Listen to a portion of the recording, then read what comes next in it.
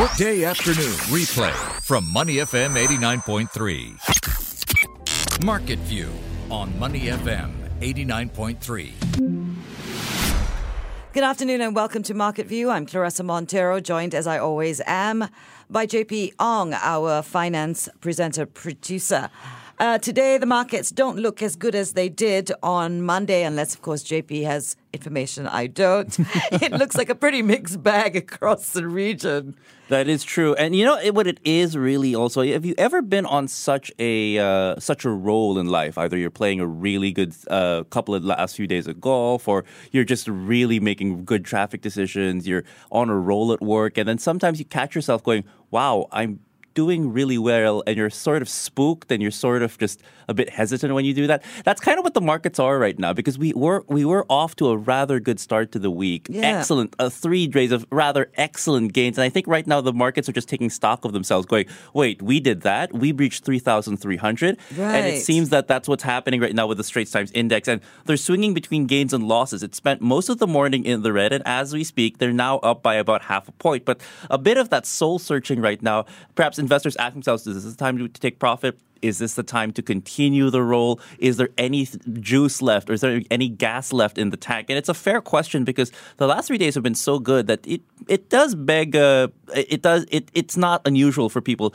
to take a pause and say, hey, how much farther can we take this rally? It seems that the rest of Asia might be also asking that same question. But when you look on the SGX, and we'll just stay on local markets for now, you're seeing that at least the banks are doing okay. DBS, which jumped by about 2.5% at the close yesterday, still in the green, although only up by about 0.3%. You're also seeing the likes of UOB and OCBC Bank also doing well. So when the big 3 banks usually gain, it usually at least buffers or buttresses the Straits Times Index from falling any further. But then you're seeing some profit taking happening right now. Thai Beverage, which was the best performing stock year to date on the Straits Times Index, continues to see a little bit of profit taking in the second quarter. It's been a rough start to April for them. They're down by about 2.4% at the moment, at about 82 cents. And you're seeing the likes also of Capital Land down by about 0.3%. Hype, one of the major manufacturers on the SGX, also seeing a loss of about 2.3%.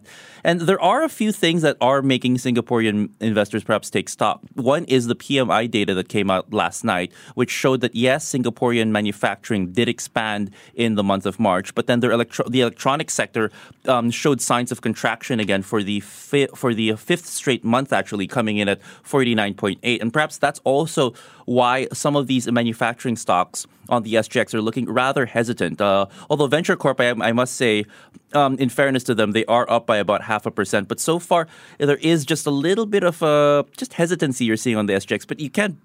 It's natural. It's normal for people to sort of take a pause after 3 straight days of gains and really just take stock of what's happened. But the big question, of course, now is, will the SGX be able to hold on to this breach of 3,300? Because they have cleared 3,200, 3,270 quite handily over the last couple of days. And now the question is, can you stay at above 3,300? And at the moment, they're at 3,312. It's looking decent for them at least. But again, things can happen in the blink of an eye and change things. Well, I remember on Monday when we had this conversation, you said you were going to go out on a limb and say that it was possible that we hit 3,270. Yes. Now, we did that and we went beyond that. And now we're looking at, can we hold 3.3? Yeah, and I think there is a possibility that we can at least hold on to 3.3 or just come within a give or take 10 points of that, because breaching 3,270, which was quite a significant resistance for the Straits Times Index, it was something that was really bothering markets for the better part of about 9 months. But when you clear that by 30 points in over the course of 2 trading days or 3 trading days, I would call that a very significant breach. And remember, there was about 1.4 billion Singapore dollars in turnover. That's significantly higher than we've seen in recent sessions, also supporting that. So when you have a combination of good value turnover and also a clear breach of some of these resistance levels,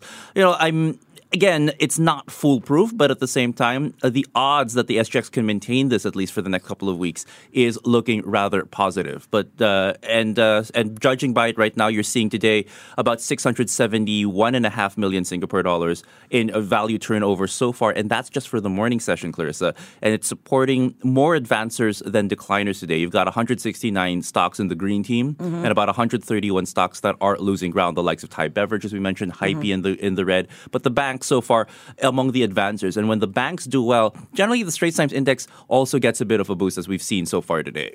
Okay.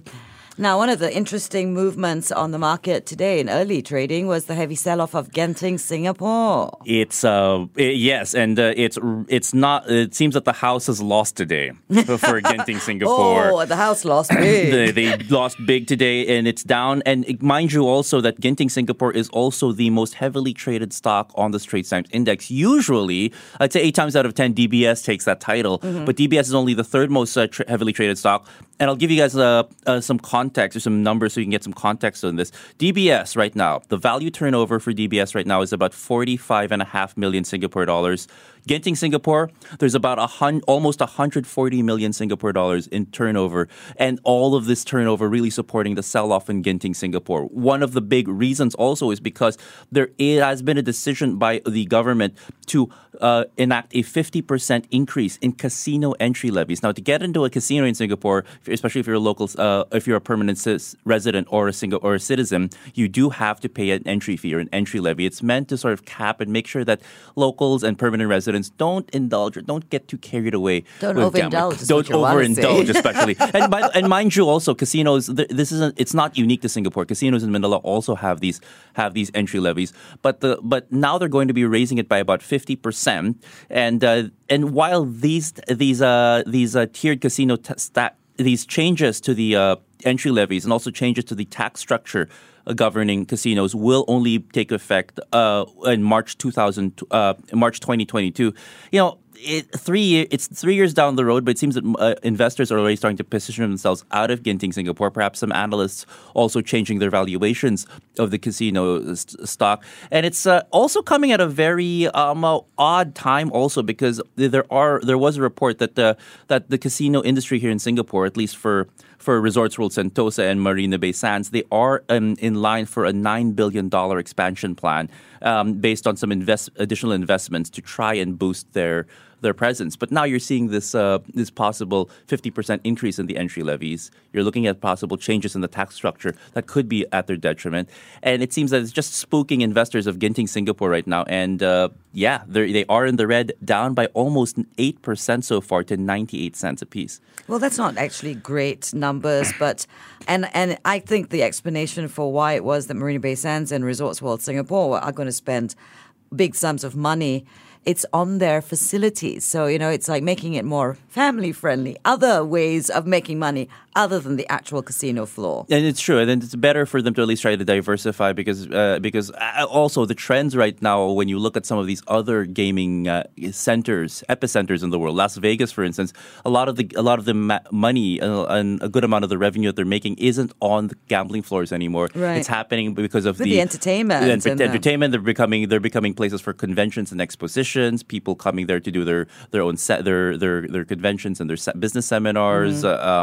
I believe one of the big consumer electronics expos is actually held in Las Vegas, for instance. So they actually they've been able to hedge and diversify themselves away from depending too much on gaming. And mind you, also, gaming is a very volatile industry, especially in Asia, because it's dependent basically on mainland Chinese gamers and gamblers who come and flock to your cities and your casinos. Now, the thing is, in China, regulatory-wise, they could easily tighten things at the drop of a hat. And we've seen that happen over at least twice this decade also, where it's happened. It's really hit the likes of Macau. It's also hit the casinos here in Singapore. So, you know, it's very prudent for casino operators to try and hedge their bets and make sure that they can at least buffer themselves from any potential downturns. And again, this is just another one of those potential downturns, this entry levy that they are going to impose, which could pose some headwinds and challenges to their bottom line. Right. Okay. Well, you know, we've been talking about companies going shopping,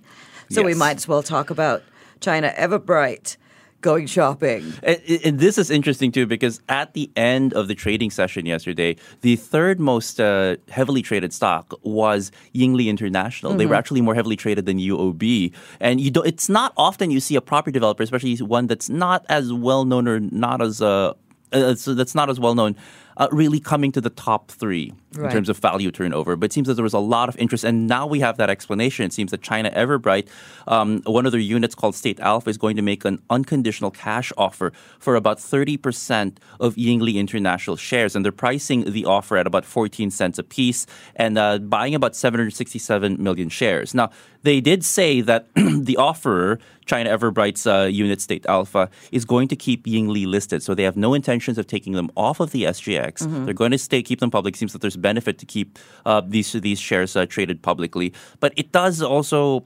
show that all it takes is somebody be interested and somebody make an offer in a stock to really pop the interest and the trading activity behind it. Yingli is a real estate developer that's actually based in Chongqing, China, but they've chosen to list here, and it's going to be one of those stocks that's going to be very interesting to watch. And of course, the big question now is going to be, well, is the offer price fairly valued? Is it overpriced? Is it underpriced? But these are all questions that we'll leave for the analysts to actually answer. All right. So you think the rest of the day is going to be a little bit up and down again? I think today is going to be a day of soul searching and a little bit more challenging. This could be the day where we see the 3-day winning streak actually snap, but I don't think it's going to go down by much. And again,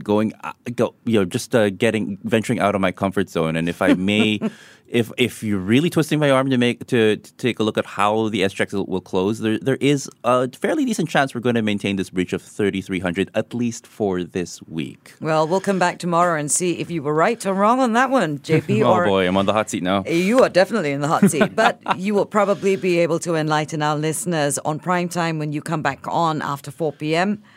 You have been on Money FM 89.3 with JP Ong and Clarissa Montero. This has been Markets View. To listen to more great interviews, download our podcasts at moneyfm893.sg or download the SPH radio app available on Google Play or the App Store.